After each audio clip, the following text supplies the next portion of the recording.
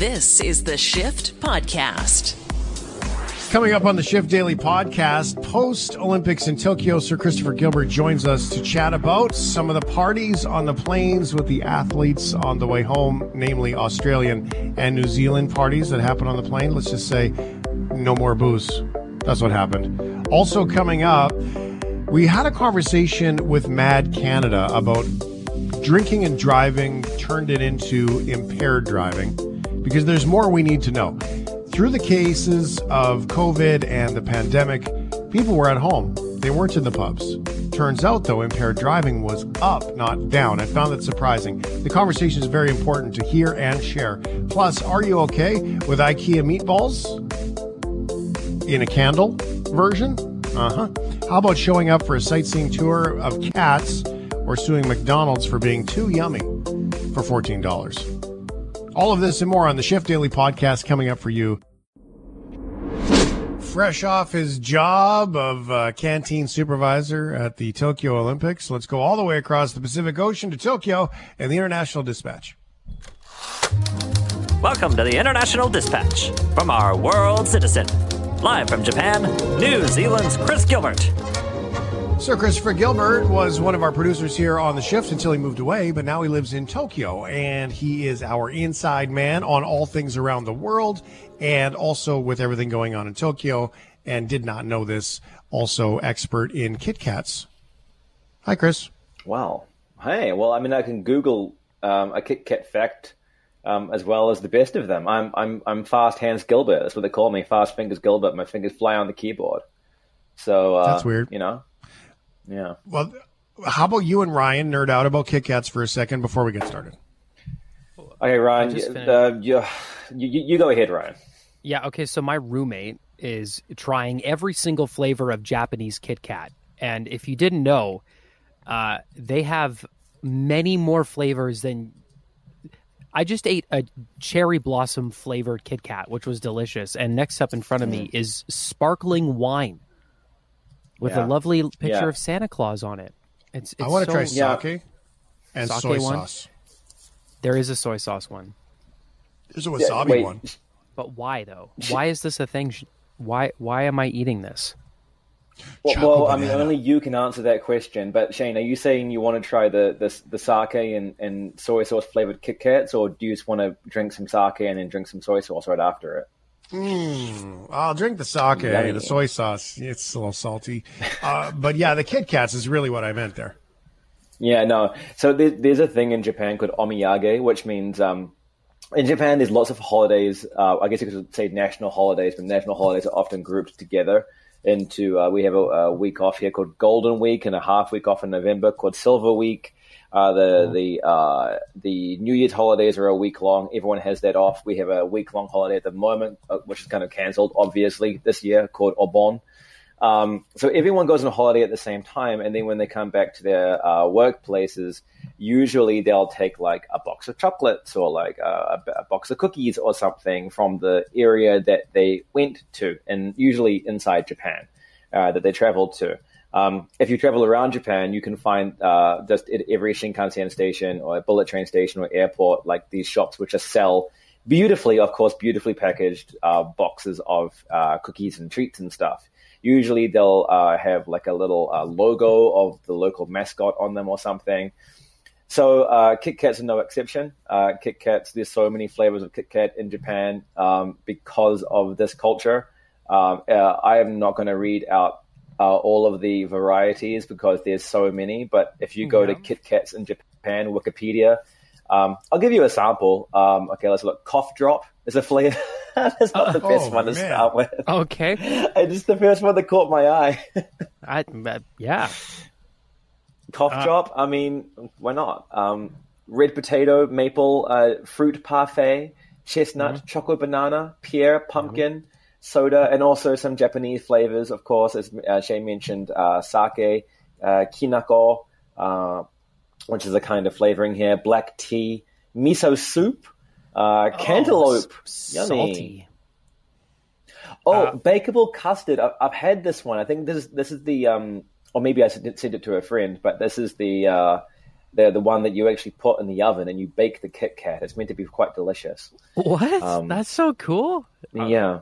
I'm gonna try this. I'm gonna try this sparkling wine one right now because it smells like. Oh yeah. Should we do a live taste test? Go on. Do it right now. Give us your best Anthony Bourdain. Go on. Oh, what the? This is your moment.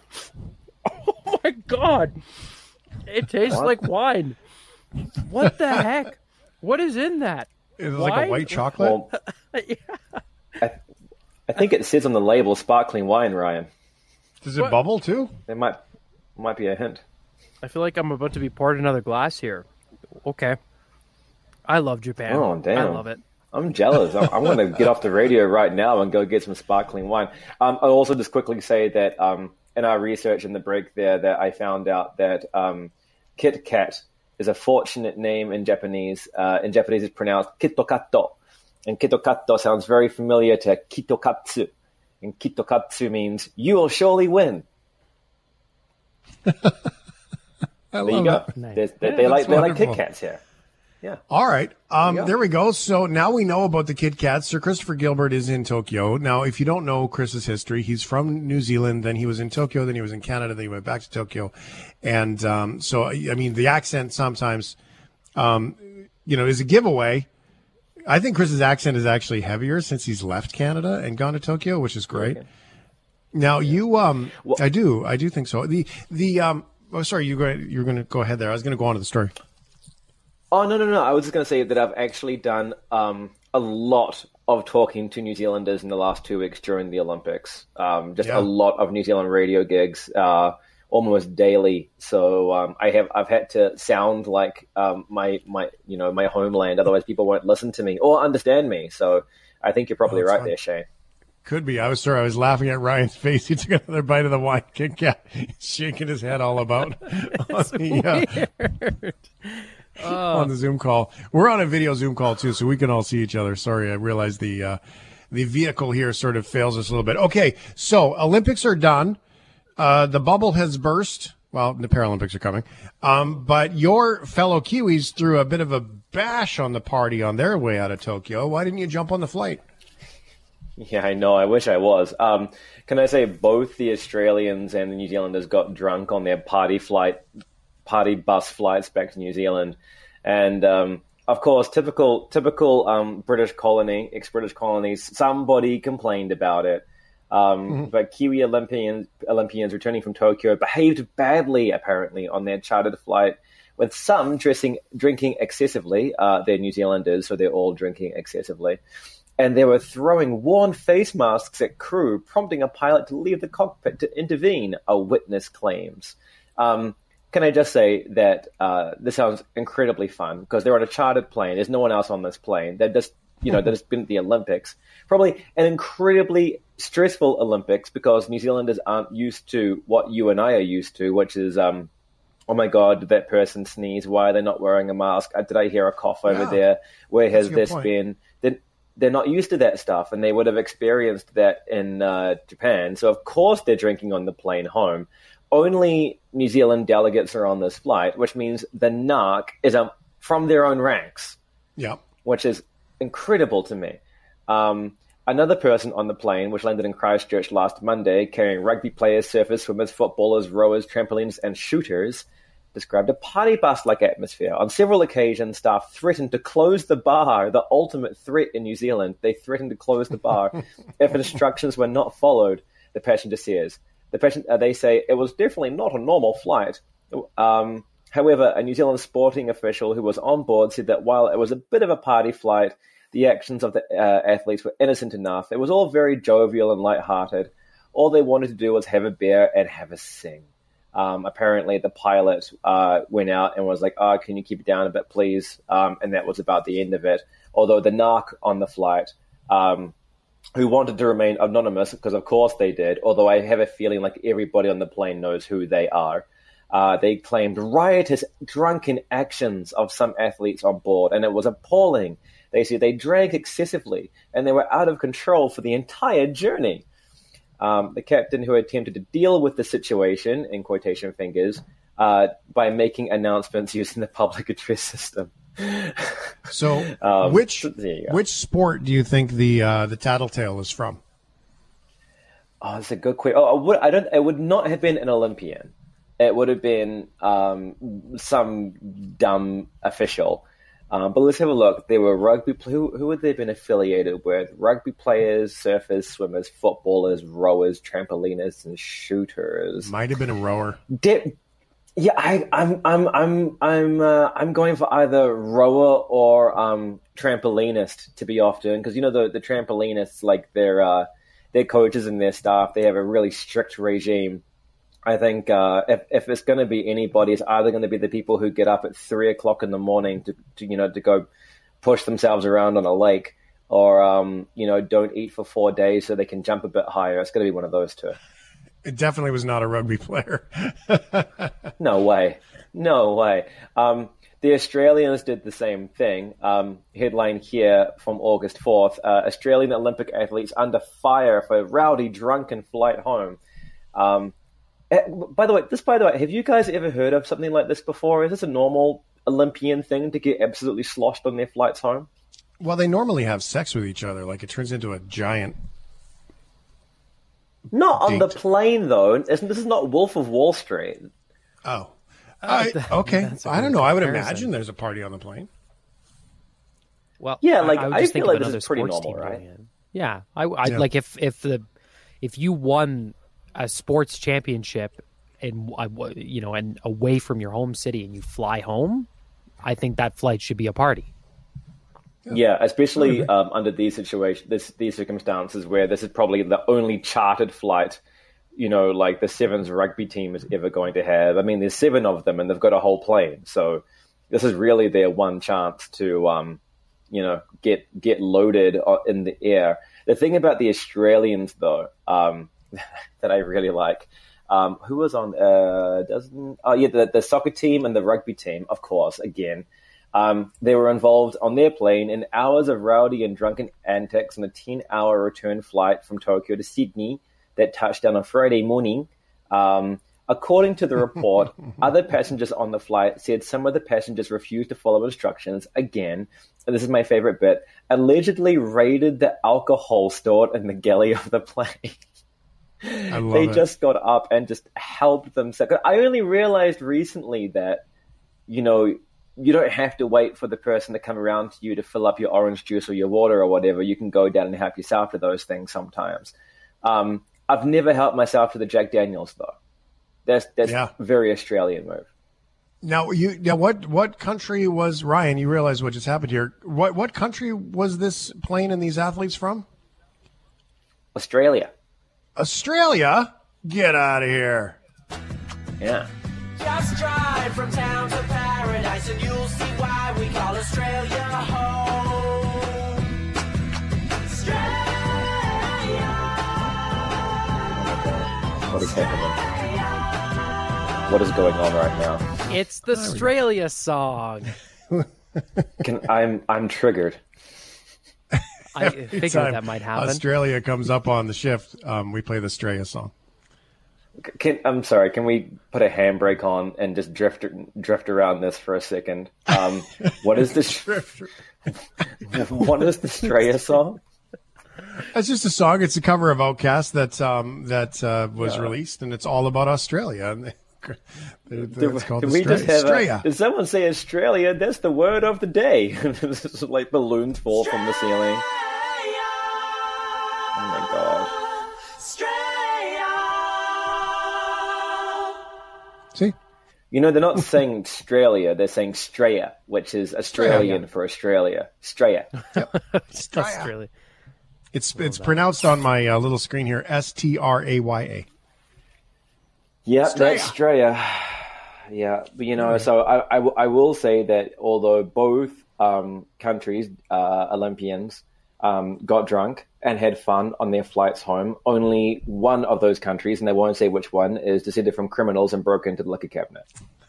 That's such a New Zealander thing to say. My goodness. such a me thing to say. It is true. Sir Christopher Gilbert, the International Dispatch. Okay, let's take a little tour around the world, Chris. Yeah. Cool. So China, do you remember the wandering elephants? They're walking around. They're walking. They walk for a long way. You remember those guys? Yeah. Well, the big news today, they've turned around and they're walking back. And No way. that's the story. There you go. Next Are you story. serious? Yeah, they're That's walking it? home. That's That's it. Yeah, They just need to stretch their they're legs. just going for a bit. big walk. Shred some Yeah, COVID this- pounds. I respect that. Yeah. Really, hey? That's it. That's it.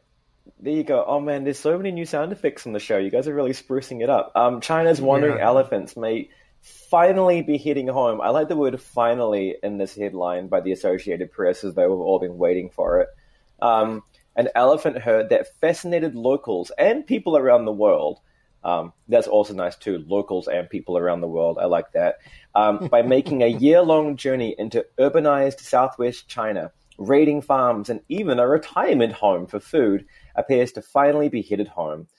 Local authorities have deployed trucks, workers, and drones to monitor the elephants, evacuated roads for them to pass safely, and used food to steer them away from populated areas. Despite their entrance into villages and a close approach to the Yunnan provincial capital of Kunming, no animals or humans have been injured. The 14 Asian elephants of I like this. The 14 Asian elephants of various sizes and ages.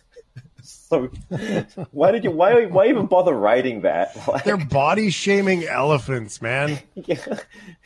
Some were big, some were small, some are young, some are old.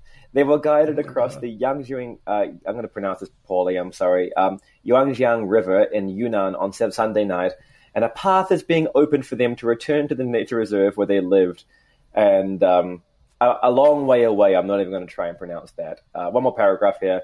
The elephants left the reserve more than a year ago for unknown reasons. I'm sure people have asked them, interviewed them, and the elephants, they don't forget, but they also don't have to say anything. They roamed for more than 500 kilometers.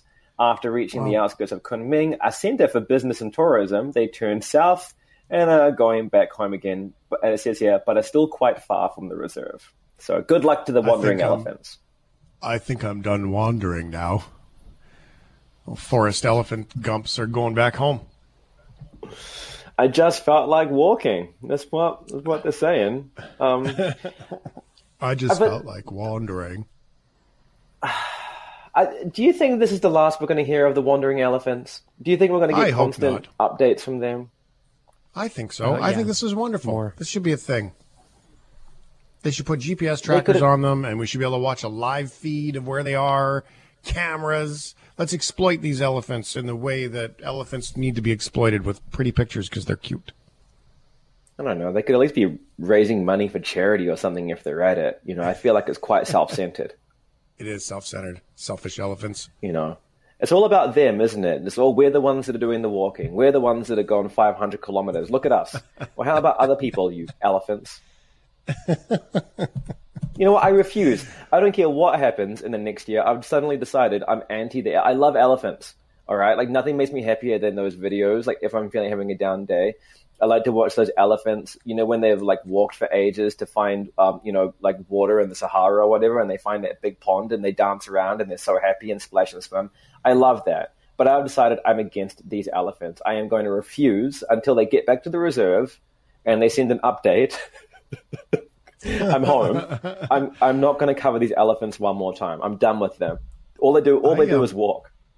I can't believe we've made it this far without making a packing a trunk joke. So I think we're good. No, I mean, I think my jokes are too good for these elephants. So let's move on. Utah resident demands Cox change his obscene last name. That's the next story. That is obscene. Mm-hmm. That's COX, by the way. So who is Mr. Cox? Cox is the governor of Utah State in Salt Lake City, which is, of course, the capital. His name is Spencer Cox. Of course, there's many famous Coxes. Brian Cox, the scientist, and Courtney Cox, the actress from Friends. But he said he received a letter from, quote, a very concerned citizen last week who asks, he demands that he change his name or, this is the threat, face protests. The letter starts, I don't know if you know this, but when people say your last name, it sounds like a word that's slang for a male sex organ. It's obscene. and us decent people in Utah will not stand for it. The writer says that if Cox does not change his foul, dirty, and obscene surname, they, along with thousands of other Utahns, will be sitting in protest. Dick is going to sit down until you change your heinous surname to something less offensive. So we've got... Go on, sorry. What was the name of the person who complained? Did they include that? Because it'd be really funny if his name was Richard. Do they know that there was it's it. No, go ahead, Chris. So, I was going to say it's signed off by, it says Love, which makes me think it's probably a troll or a joke. But it says Love, comma, a very concerned citizen. But, sorry, go on, Ryan. I was just going to say, like, do they know that the vice president or the first president of the World Anti-Doping Agency and a legendary Canadian Olympian's name is Dick Pound? Like, there are just some names out there that are like this. Also, that are like this. Yes. I'll never forget being a news anchor, not knowing who Dick Pound was, and reading a script for the first time with his name and nobody warning me, and nearly immediately laughing on air. There was a realtor in Calgary who had bus board signs, and her name was Anita Dick. Yep. Oh my god! Everyone in Canada heard me laugh at that. That's so embarrassing. It's terrible. I love it though. Well, her first name was Anita. Sorry. Yeah, no, that's not a joke either. That's legit. Like, that is totally a legit thing. Like, it's just one of those. Yeah. I have a go-to joke name. I think it's a pretty standard one, but if you ever get pulled over by the cops or anything, I just, and in Japan it's easy because you can pretend like you don't speak the language. But I always say my name is Bob Frapples. That's pretty good too. Yeah, that's my name, like Bob that. Frapples. That's playful. And I went to school with a guy whose name, I'll spell it out, was Badcock. Was his surname. So that guy had obviously a very rough time through high school with a name like Badcock, so there you go. But yeah, I'm kind of embarrassed now because I feel like I just saw this letter, and I will admit, I will be one reporter who will get on the air and admit I've made a mistake, because I think I have made a mistake with this story. I saw a picture of the actual letter, and it signed Love, a very concerned citizen. And I realize now that this whole thing is just a dumb joke by probably the person. And I'm going to hang my head in shame for the rest of the afternoon for reporting it on the radio. That's awesome. Well, the next story, because we got about 2 minutes here, the next story is totally going to redeem yourself with the crabs. Yeah, cool. So we all know about the big plastic dump in the ocean. Well, it's making crabs horny. Crabs apparently get sexually excited by toxins from plastic pollution. The waters off North Yorkshire coast have been, or is it probably the Atlantic, found to contain a chemical leaking from plastics called, and I can't say this word either, but it's probably oleamide. Oleamide, and scientists at the University of Hull have been researching this. They found it's not only causing sexual excitement amongst crabs, but it's also been mistaken for food, encouraging the critters to travel in search of them only to discover plastic. But once they get there, they might not have a meal, but they'll have, a good time in other ways. One of the researchers, PhD candidate Paula Schmermacher said, "Our study shows that oleamide attracts hermit crabs. Their respiration rate increases. They start, clipping their little pincers back and forth and doing a little side-to-side dance, and they start to feel stimulated and look for other crabs." You said pincer, right? What? I believe I did. Okay, good. I hope I did. I said pincer. Yes, I did. I said pincer. I see where he's going with that. I said pincer. All right. It's what happened. Anyway, if you have a crab and you want it to... Actually, no, I'm not going to finish that sentence, because if you have a crab, be responsible and don't give it oleamide. Give it, like a shell and a book and a cushion. And don't do what these horrible researchers in England at the University of Hull are doing. Look after your crabs at home, people. we had managed to keep this whole entire episode of The Shift on the rails without a dumpster fire until the last 16 minutes. Hooray!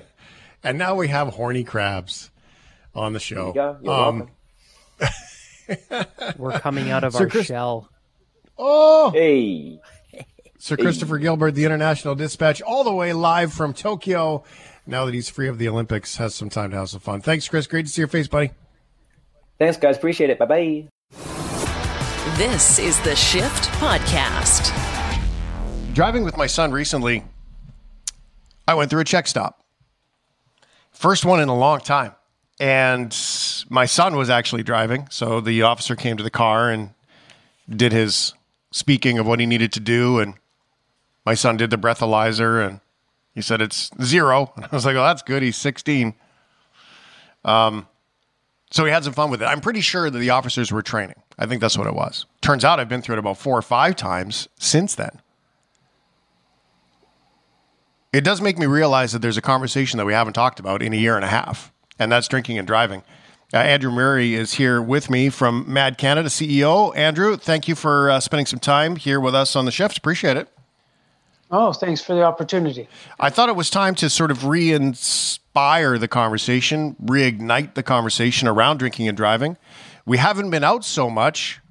I mean, this may seem like a too simple or nondescript of a question, but has the pandemic helped? No, actually, it's hurt because what's happened during the pandemic, because of the stress levels, consumption of alcohol and cannabis went up 25%. And even though there was less people on the roads and bars and restaurants were closed, more people were drinking and driving or using drugs and driving. And so we've had a bit of a spike. Again, it depended on the area. It was statistically significant in the United States, 10%. And so that consumption, there's always usually a parallel. If consumption increases quite a bit, then there's a parallel with other related harms. Drinking and driving is one of them. Also, assaults and those type of things, domestic disputes. So it all plays out. So no, unfortunately, we thought the pandemic would really help the rates, but it's actually worked the other way. Well, consumption has absolutely been up, and I would have to throw myself into that bucket. There have been way more days that I've sat on the couch and had a couple of drinks than I normally would, or, go watch a show and go to bed and, fall asleep with a drink on my nightstand. I'll admit it. I'm not proud of it, but I would have thought that it would have helped because more people were less mobile, at least in the daytime. Were you surprised by that shift, Andy? Did you find it to be a little bit surprising in general? I know you mentioned there that you had your hopes up, but shocked. Really, shocked. Hey? Yeah, because in other types of situations where people have driven less miles, like the oil embargo and, very documented types of studies on traffic fatalities, they've always gone down. So when less miles are driven, and this is the first time in our history of the motor vehicle that they've actually gone up. So we were shocked. I think initially they did go down during that March, April, June period when everybody stayed home and, not many people were moving around. And then I think through the series of opens up, lockdowns, depending on what part of the country we're in, a lot more people took risks, even though they weren't consuming in their traditional ways. And so typically, bars, the majority of charges that police lay on the road are coming home from bars. And in this case now, they're coming from friend's house or coming from their own house. So I also expected to not hold. I expected to go back to normal behavior as people's lives turn back. Will kind of wash away 20 and 21. The other thing is, during initial stages of the pandemic, the police weren't enforcing the laws because they didn't want to have that contact with the driver. We didn't know at that time how COVID occurred. And so police weren't doing traffic stops. They weren't enforcing the laws at the same way. And so you also had, another great example is stunt driving in Ontario was up 900%. Wow. Yeah. So it was a period of reckless behavior by a few, but it made a big difference. Well, and to foreshadow a little bit of where we're going here, if nobody's watching, what can I get away with is certainly a thing. So Absolutely. Okay, well, I see a lot here. I see a lot of different things. For example, if we're not supposed to be gathering and I've got my car parked at my friend's house, my friend says, dude, you can't leave your car here because I don't want to get caught or whatever. There's all kinds of new layers that we've never experienced before. And not to mention when you're in the bar, we have a conditioned scenario where you don't drive home from the bar, but hey, it's only 3 blocks from Andy's place. I'm just going to go home, right? So isn't that funny how change, the agent of change really was the problem? Maybe COVID's not the problem. Maybe just changing habits is, hey?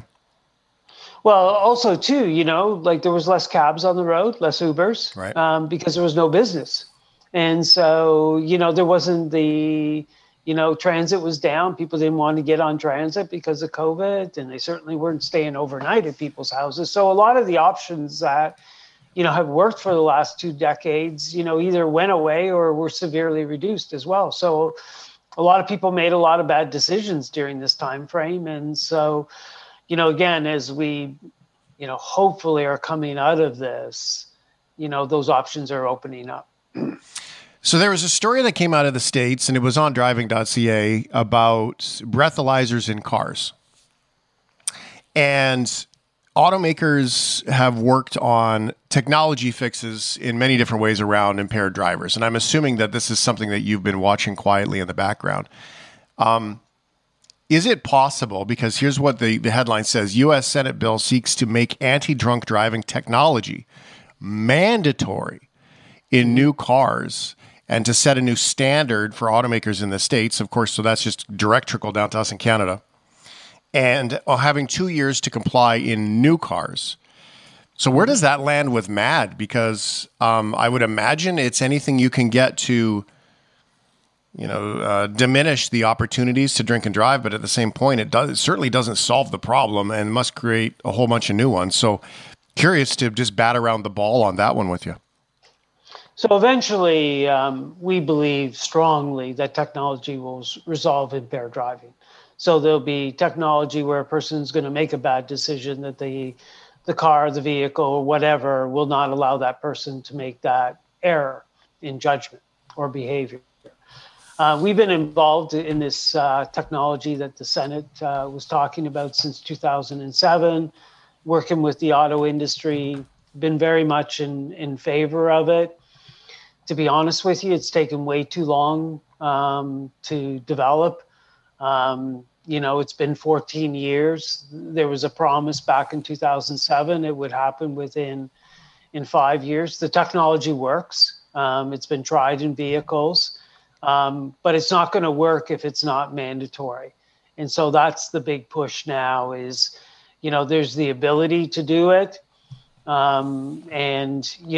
Somebody has to drop the standards and the automobile industry has to comply.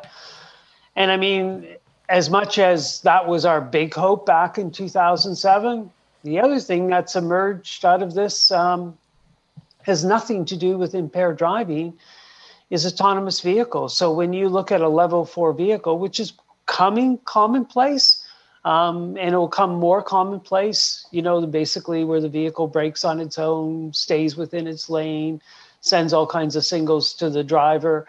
That might supersede some of this other technology that's being suggested. But the one thing that it will work with that the other technology that we're talking about in the U.S. Senate is it'll also work with drugs because drugs show, factors that cause you to come out of your lane or you don't brake in time, where the system that they're talking about in the U.S. Senate deals with only alcohol. And the majority of our deaths here in Canada, and it's a growing number in the United States and worldwide, are coming from drugs, from legalization of cannabis to opiates to, so we have to have a solution that deals with impaired driving, not drunk driving. Do we need to change that word? I mean, is it not drinking and driving anymore? Is it impairment? Is that really the word? Yeah, we call it that. Yeah. We've always called it because people don't, there's not silos of people that just drink and drive or use drugs in driving, especially amongst young people, males 18 to 34, which are the most common age group and gender to drive impaired. They mix and match all the time. Isn't that ironic a little bit? And I mean this playfully, that the MAD marketing worked so well that now it's working against you, because Don't Drink and Drive was the marketing for so long. And now it's actually kind of working against you. It's kind of ironic. Yeah, well, in one hand, I give us a lot of credit because for all of us that have been working on this, we've largely reduced the alcohol in driving. You mentioned about your son and all those programs with zero tolerance, and people know better. We haven't hit the same, mark with drugs and driving. People think it's safer to drive under the influence of cannabis. And then in the last 18 months, especially during the pandemic, we've seen a tremendous increase in opiates in driving. People like high on fentanyl passing out in the car and the car still running. And those ones are really scary. And as you know, we have a opiate crisis in this country. It's not going anywhere. And for, the longest period of time, we didn't see people with opiates in driving because they were probably too high to function, but they're doing it now. And so that piece of it is the scariest part. And the police are telling us, they're seeing it in the community, they're seeing it in vehicles, they're seeing it everywhere. So that one needs to be dealt with ASAP. Does the technology catch the opioids? Because opioids in our conversations here on The Shift, Andy, have been focused around secrecy, right? That so many people that with the people that we bring on the program and our contributors around that, the story is the same. As you will be shocked who uses opioids if everybody just put their hand up. And so, I mean, the secrecy around opioids is a big thing. So does the technology catch it? Because I would imagine, why would you not drive? Why didn't you drive your car home? Because I had fentanyl, right? Like, nobody's going to answer that question. Why didn't you drive home? Because I had 4 beers, right? Like, so we don't answer that question the same way. Can the technology catch all that stuff? Yeah. So the oral fluid technology that's being used now, and it's approved for use in Canada, especially for drugs, anything that's stimulant related, opiates would be in that category. They do a really good job. It's like the breathalyzer that they use for alcohol. They don't work as well with the depressants. Like the accuracy rate is not as high. So there's a lot of work to be done in there. But the stimulants, the cocaine, the opiates are the most dangerous. So it's picking up the most dangerous drugs. So it's terribly inconvenient. I was trying to think of ways. Okay, well, how can I beat the system if this is the case? If I buy a new car, is this just going to push people from buying new cars? Am I going to take a balloon and fill it up? Am I going to get my son to blow in the thing? There's all kinds of ways around this. And then I go to the other side and I go, okay, well, we all decided, 30 or 40 years ago that seatbelts were okay. So then we all said, okay, seatbelts in cars, mandatory, wear them, off you go. So I get that side. But you know what has really got me through COVID, Andrew, is the arrows on the grocery store floor, right? This notion that we can't be personally responsible to respect 6 feet of space between people. And if you and I want to get potato chips, we've got to go this way. I mean, there is a human responsibility here. And I can't help but, and I just mean it not in the spirit of, frankly, my experience of this story, is that are we just giving up on personal responsibility and people to have a brain in their head? Excuse my frankness with it. Well, I think the thing is, it's this technology, different from people that have been convicted of impaired driving. This is passive technology, and that's why it's taken so much longer to get automobile manufacturers comfortable with it. So what it means is that you won't even know that technology is in your vehicle to the time you try to drive impaired and it says, we're not going to allow you.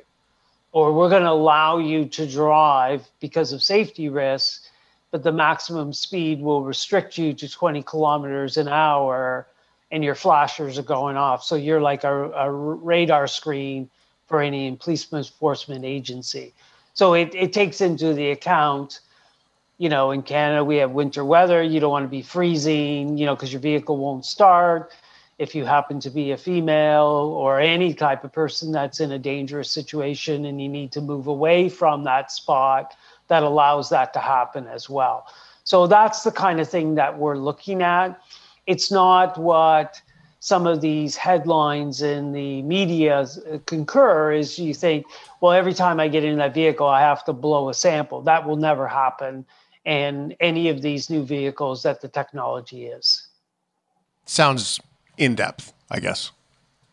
Yeah, it's I've seen it operate in the labs where, they purposely get somebody consuming alcohol and then enter the vehicle. And within a second, that technology is telling that driver, you can't drive.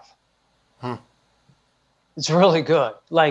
So it's, the big battle right now is, can we get the politicians? Can we get the auto industry? Can we all get together and move this along at a pace? Because we've proven the technology can work.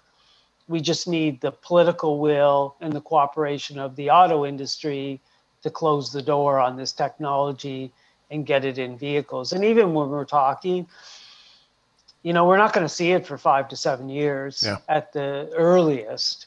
And who knows what's going to happen with autonomous vehicles at the same time. Well, that's a good point, right? Yeah, so we're cheering it all on. Level 4 technology in autonomous vehicles is really protective of drivers. And so, I'm looking forward to a time frame when you have high autonomous technology and also this ability to not allow people that are impaired, just not alcohol, but it's got to be drugs as well. So in my experience of this, and I'm sure that you guys have done your research on this too, and I'm just going to be honest. I mean, as I go through this conversation, Andrew, I feel resistant to it, right? I get in this Big Brother story. I get in this, you can't tell me if I'm smart enough. I get in this, I've made all these decisions for all these years. I've been smart. I've done it all. So why am I the guy that has to pay extra in my car for this technology? All of these different things, because the price of the vehicle would go up. It's just what it is. And so why do we go through that? Because I have this resist thing that's going on just as we talk about it. Part of my brain's going, this makes sense. Think of the seatbelt, Shane. But then there's part of me that's resisting it. And I'm going, come on, man. I can push my cart through the grocery store, metaphorically, in the right direction and stay away from everybody and not cause problems, right? So why do we resist it? Well, it's the whole behavior and choice thing. And so, initially when this idea was being flushed out in 2007, 2010, it was to see if we could even get the technology to work in a motor vehicle. And so even if it was to occur, it was to be voluntary. And then as you come along and you do the due diligence on technology, people that, whether for, their ability to make their own decisions, want to make that choice, don't like things to be mandatory. But I can tell you that at some point, politicians need to make that decision for the better good of society because, if you left seatbelts not mandatory, a lot of lives would have been lost up to now. So, at some point, it just comes common sense. You've got to put society before you allow people. And it's that classic debate, where do my civil liberties start and end, and where does public safety start and end? Yeah, well, and I guess I always come back to, much like this conversation we had about change in the very beginning of this, is change is difficult. At the same time, why is it all the bad people are going to cost me more money and limit? But I guess and I'm just working my way through this. I'm just trying to be authentic to translate to the audience that they're not going to be alone if that's the way they experience this too. But why do I have to pay more? Because that guy's a dummy, is really, to put it into real language. Yeah, so it's like everything we have, like insurance. You're paying for bad drivers, those type of things like that.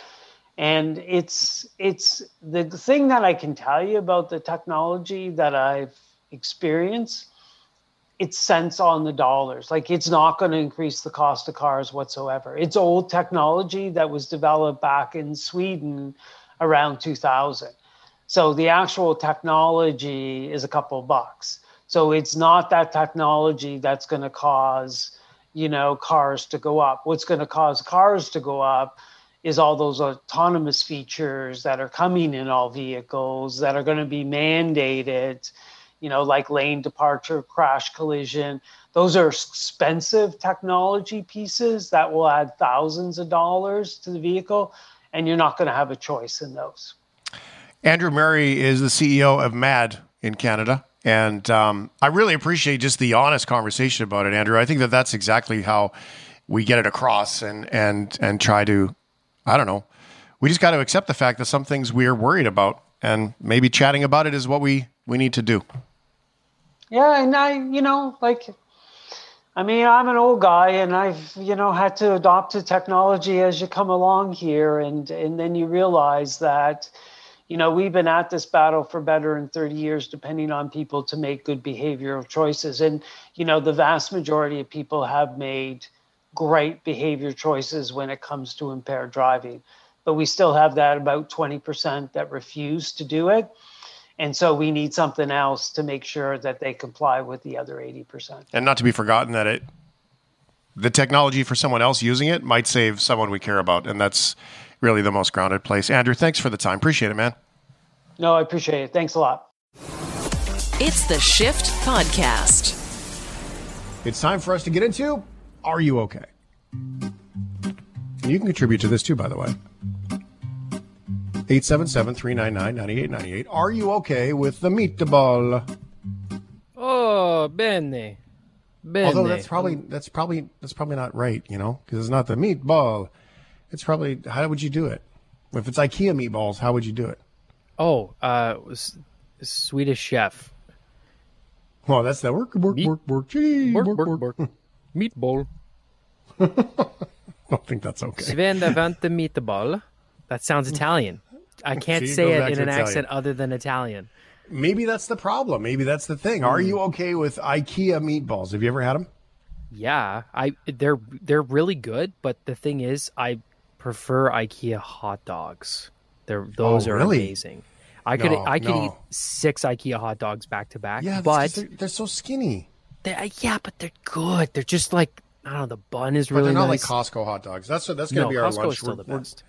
We're going to Costco for lunch hot dogs. I don't have a Costco card. I'm a millennial, so please take me because I haven't had a hot dog in so long. Seriously though, no joke. I'll take you to. I'll just take you to Costco to get groceries. It's no problem. We'll go. Sure. Stock you up. I'd rather see you spend $300 on a kayak and some raspberry jelly in one store than those shoes you buy. Yeah. Oh my God. Okay. I've just recently discovered the magic of the pre-processed meatball that you can buy in the store, like the frozen ones, the vacuum packed ones. They're pre-seasoned. You basically just cook them in the oven, throw them into your sauce, and it's amazing, right? Like, I've just recently discovered this. So this is new to me. But if you go to IKEA and go shopping, do you stop at the food court? Ryan does. He says this. He says it's hard to go to IKEA and not stop and get a hot dog or some meatballs. They are delicious for good reason. And here's more on why IKEA can sell billions and billions and billions of them. Yes. This clip is from Mashed on YouTube. When you say IKEA, most people think of probably a piece of furniture or our Swedish meatballs. Because of the insane volume of meatball sales, we wouldn't blame you for assuming that they're also loaded with all sorts of weird additives, preservatives, and laboratory-grade chemicals. But amazingly, IKEA delivers 1 billion of these babies to hungry shoppers each year using all natural ingredients. The IKEA website lists the contents of their meatballs, and the rundown is surprisingly simple. A combination of pork and beef, onion, breadcrumbs, egg, water, salt, and pepper. This gentle seasoning allows the flavor of the meat meat to shine through and makes IKEA meatballs one of those rare quick service meals that's actually made of real food. Actually made of real food. Yeah, it's true. Thanks for letting us know that food is. This is the world we live in when we're surprised that that food is made with real food. That's dreadful. Okay, the demand for meatballs is high, but is it high enough for a meatball scented candle? Ooh. Well, there are other worse scented candles that are out there. Here's more from WTOL 11. Furniture maker wants to disassemble your stresses and bathe your senses. They're releasing Swedish meatball candles to celebrate the company's 10 years of IKEA's loyalty program. So 900 people will win the limited edition candle. You can register starting tomorrow on the IKEA 10 Years of Family webpage until August 22nd. Wow. I, as a prize, as kind of a funny prize that you could like leave on a coffee table, like kind of like a conversation thing, I think that's neat. But if I was to go into IKEA and see this for sale, it would give me the same vibes as that KFC scented fire log that you can buy at Christmas time. You know, I didn't even know that was a thing. Really? Oh, it's very real. If you go to Canadian Tire, you'll see a stack of 100 of them. They're there. Really? Yep. Okay, well, this is kind of cool. IKEA released the recipe for the meatballs during the pandemic so people could make them at home when they couldn't get into the stores. By the way, why does IKEA even serve them? IKEA founder Ingvar Kamprad, I don't know if I said that right, he says it's difficult to do business with someone on an empty stomach. That's why he started doing food. In 2019, IKEA said it was working on a plant-based meatball that looks and tastes like meat, but is made from plant-based alternative proteins. The Beyond Meat meatball. I don't mind the Beyond Meat stuff. I think it's fine. I think but it's not. It's pretty yummy. I just know it's not worth it. As far as I mean, it tastes fine. It's a fine meal, but I don't know why they have to call it meat. Why can't they just call it whatever it is? Anyway, there are other way worse candles out there. By the way, if you'd like, I just draw you to go to Goop.com, which is Gwyneth Paltrow's site, where she has a candle. That is called "This Candle Smells Like My Vagina." So, isn't it like $80, something like that? Oh, I don't know. I didn't get that far in it. It's possible. Sounds like it's in your price range for things to buy. Sorry, buddy. That's pretty good. I'll give you that one. That's pretty good. All right. Okay. Are you okay? First of all, I'm not okay with any of that conversation. I'd like to apologize. Are you okay with going on a sightseeing tour? We're going on tour. You ever notice that? The tour? Yeah. The tour? Well, you go on tour. You're going on tour, right? Like you're going on tour. Like a band's going on tour. Mm-hmm. But in golf, like you play in a tournament. There's a comedian does this whole thing about it. It's amazing. So like, hey, it's a hockey tournament. It's a golf tournament, right? It's a tournament. But if you got it the other way around, you'd be like, it's a tournament, right? It's one of those words that we use two different ways. But if they turned it around, did it the other way, it would be like Def Leppard's going on tour. Well, yeah, but like I feel like that's like a tournament. I feel like that's like a British thing, and then with Canadian accent, we kind of just lost. We're lazy. Yeah, we're lazy. But how can it be a tour and a tour? How can it be a tournament and a tournament? A turn, right? Language. Anyway, sightseeing tours are cool though. Yeah. I mean, I haven't done one in a long time. I remember one time I did one. I can't. There's a castle in Hamilton. I can't remember what it is called.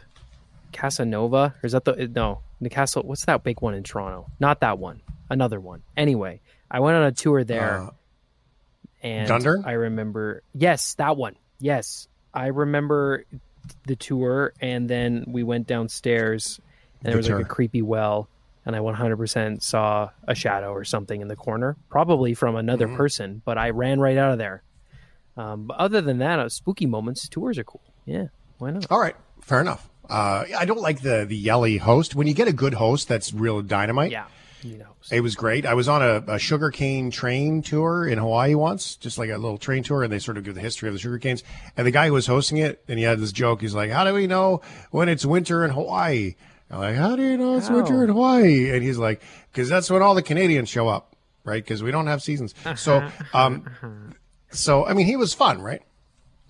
But tours are cool. Old European towns, Tokyo streets, old historic neighborhoods in North America. This is not one of those tours. 300 people turned out for the 5th annual Wedge Cat Tour, where they walked about 1.5 miles to look at cats from outside of people's homes. This group got to look at about 3 dozen felines in windows, porches, and front yards, just to look at them. They got to do it after hosting it virtually last year during the pandemic. Here's more from Fox 9.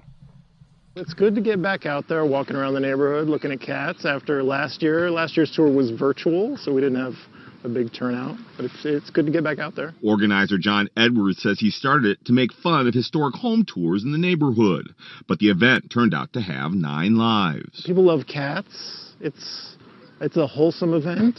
It's fun. It gets you out into a beautiful neighborhood to walk around and appreciate the buildings. So, I mean, it has all those things going for it. She's darling. She's gorgeous. For some, it's the perfect opportunity to see their furry friends take center stage. You get to be around other cat people. They should have more cat things here. I think that's a great cat, and I like its haircut. And so does Big Boy. But for others, the tour is the cat's meow. A pleasant evening. That's it. I'm not looking for much. Just a nice night to walk around and look at cats in nice houses. Okay. There's a few things to unpack there, isn't there? Is that a dog bark there? Like, did you bring your dog on the cat tour? Someone did bring their dog to a cat tour. Oh. I think it's funny because, like, the cats aren't going to be happy to see you. They're just going to be like, why are all these people here? Why they're not even happy to see you when you have food. I did. I don't have a cat sound respect effect, that lady strangely enough. Well, we don't. I don't expect much. Yeah, I love it. I just want to look at cats and have nice houses and have a nice night. I hope I'm like that when I'm old. Honestly, I just want to walk around and look at people's shoes. I appreciate your love affair for the animal that you have. I'm not a cat person. I had a cat. He was the best cat ever. I never need to get another cat again. His name was Speck. And that's it. That's all. That's the end of the story, right? Like, I don't get it. I don't have a cat sound effect, but I do have this. And that's all I got. Are you okay?